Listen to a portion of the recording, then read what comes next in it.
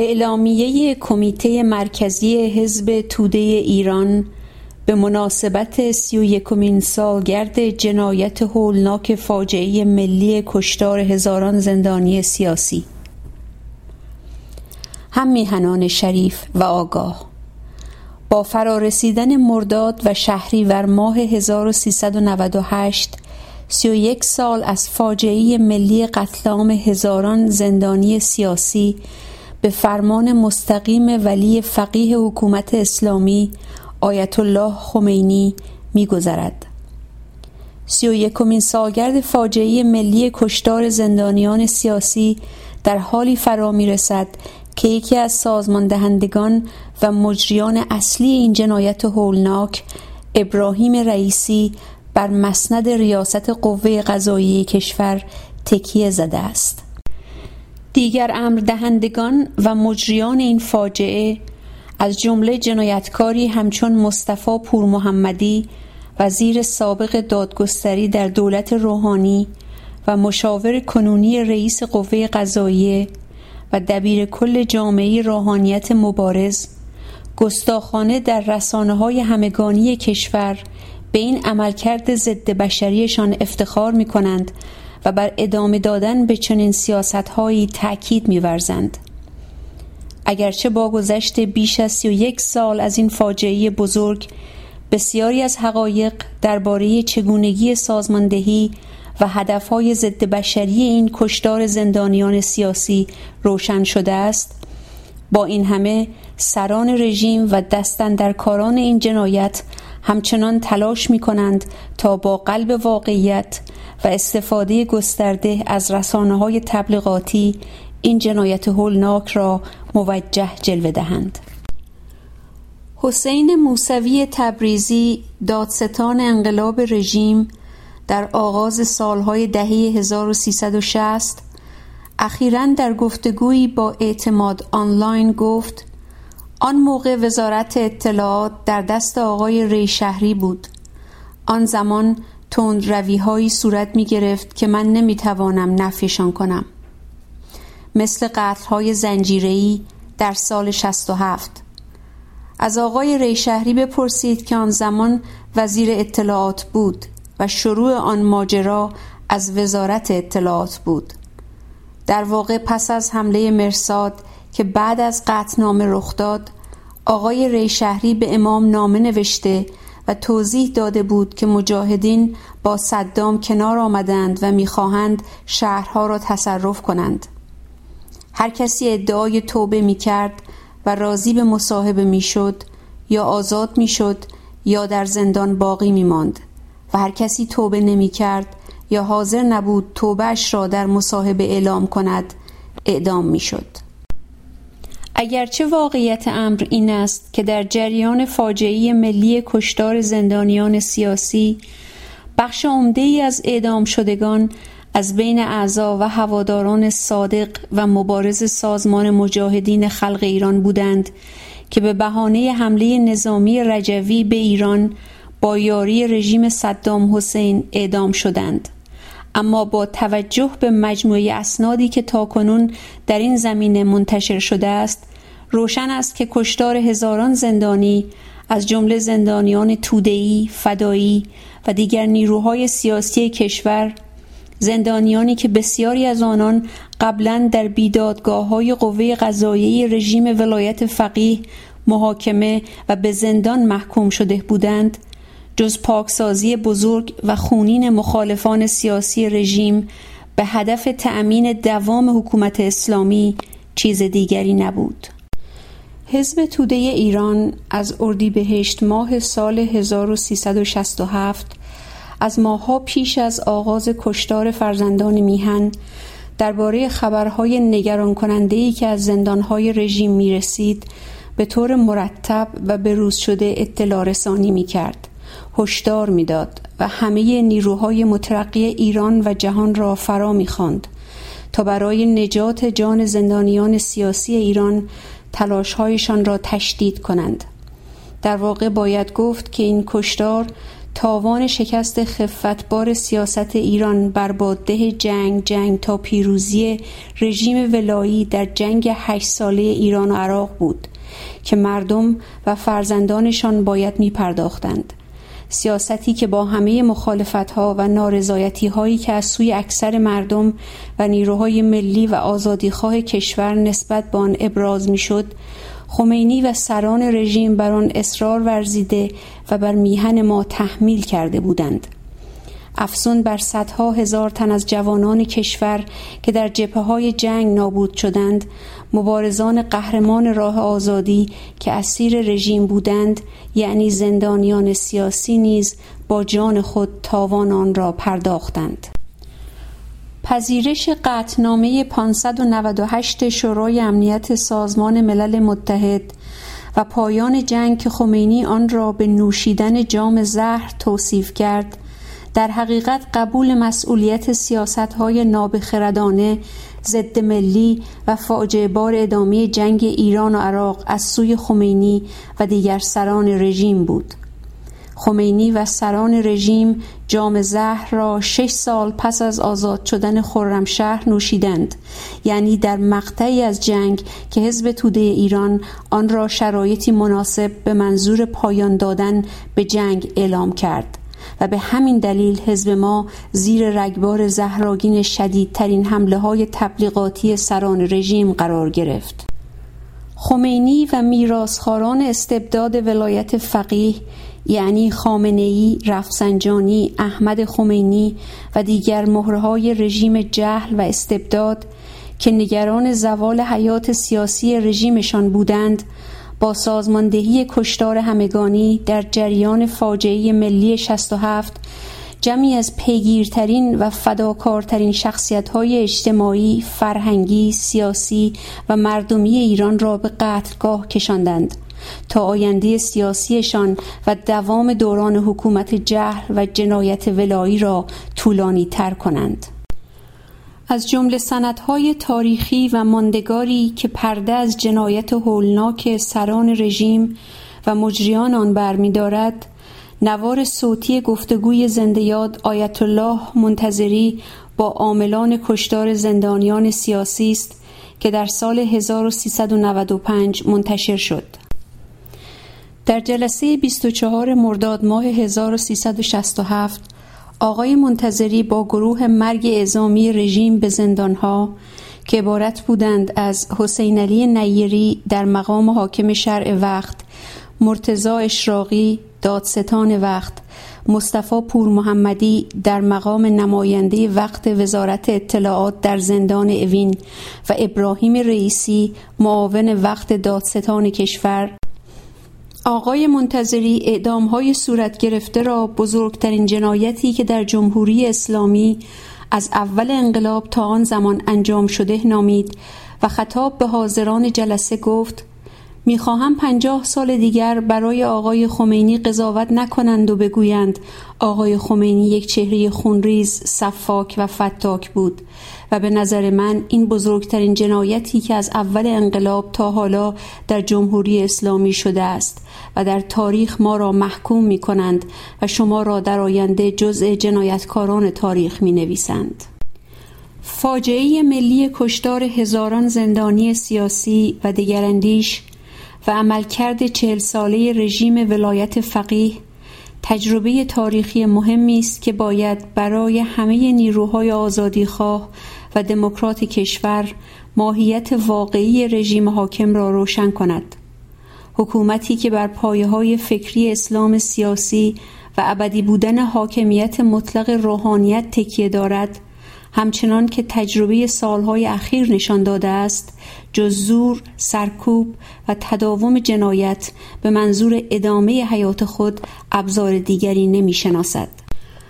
از سرکوب خشن و خونین اعتراضهای مردمی در بیش از 80 شهر کشور در دیماه 1396، سرکوب خشن اعتراضهای به حق کارگری به شرایط طاقت فرسای فقر و محرومیت، به راه انداختن بیدادگاه‌های فرمایشی و صدور حکم‌های جابرانه و ضد انسانی برای فعالان کارگری کارخانه 7 تپه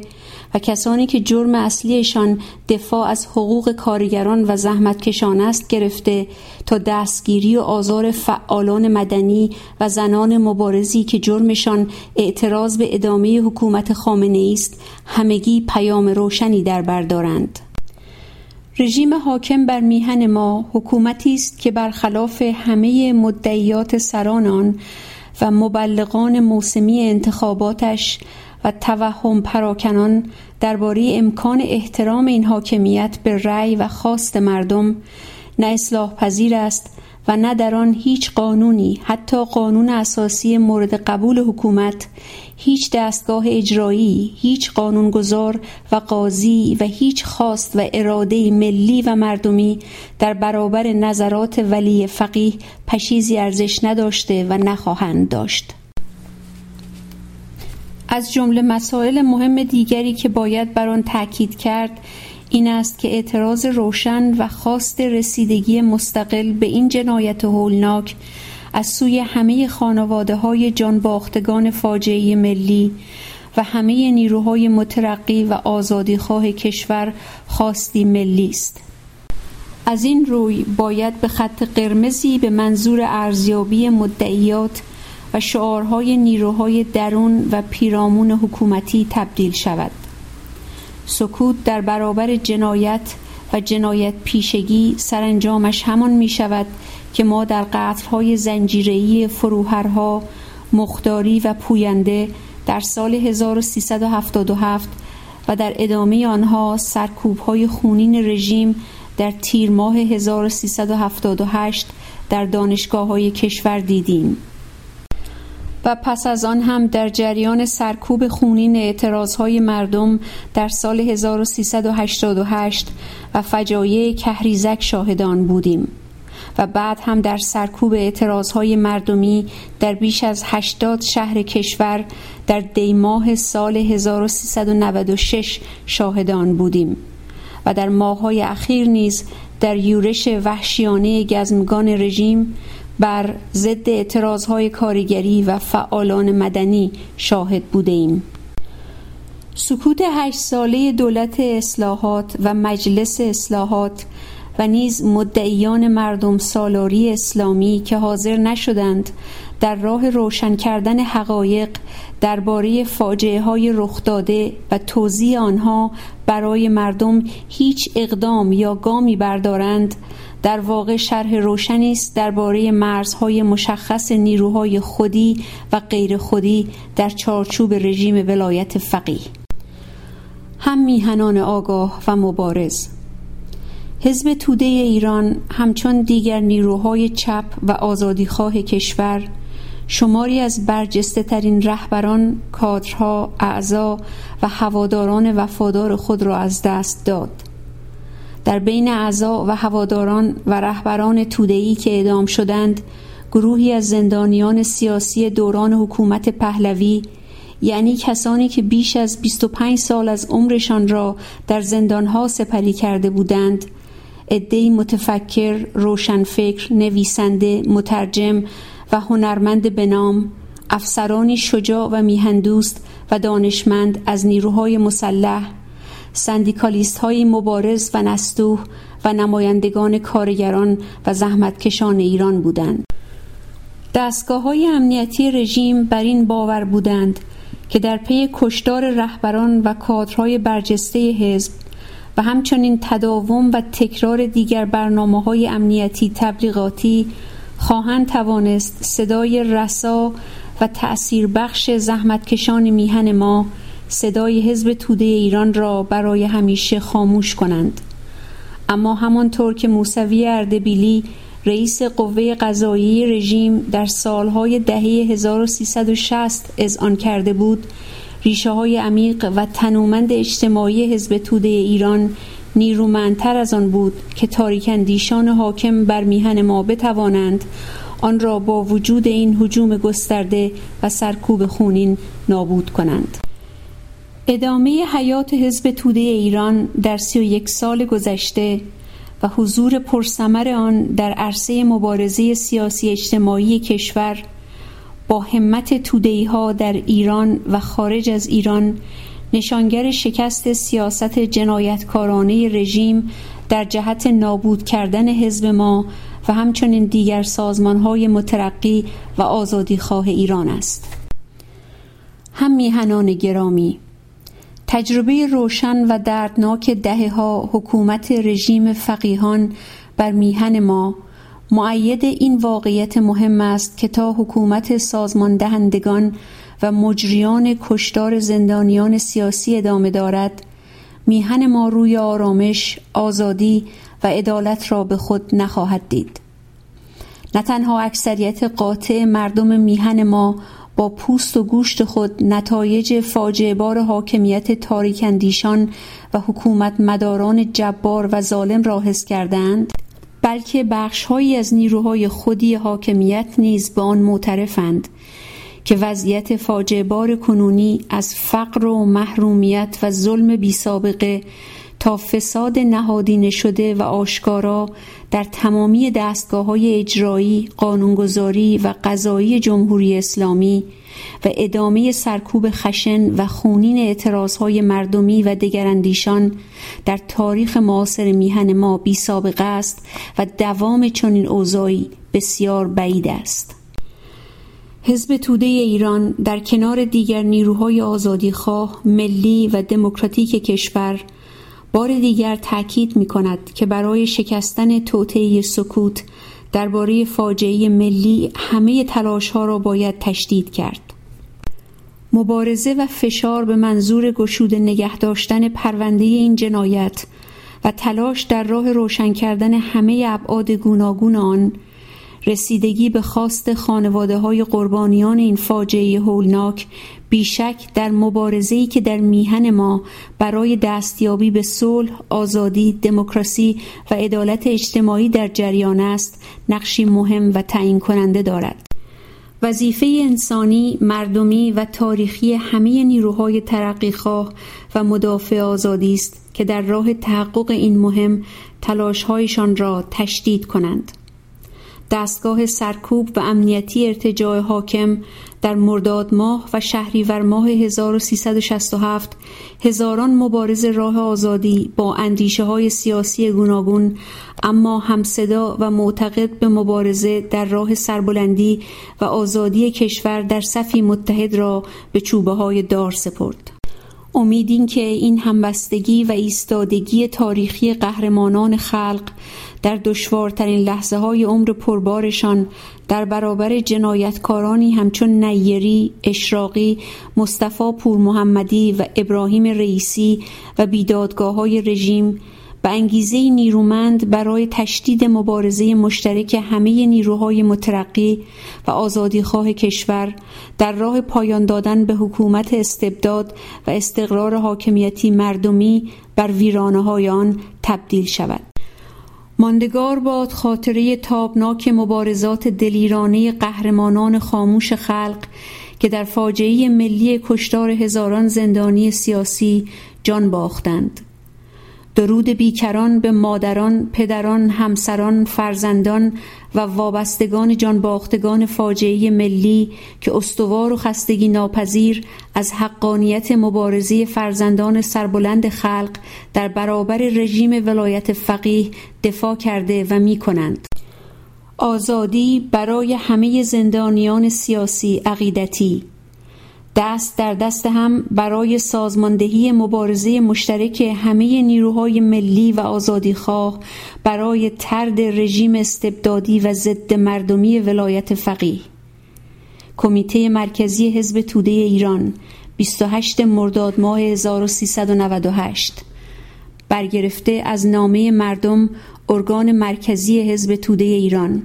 شماره 1084 28 مرداد 1398.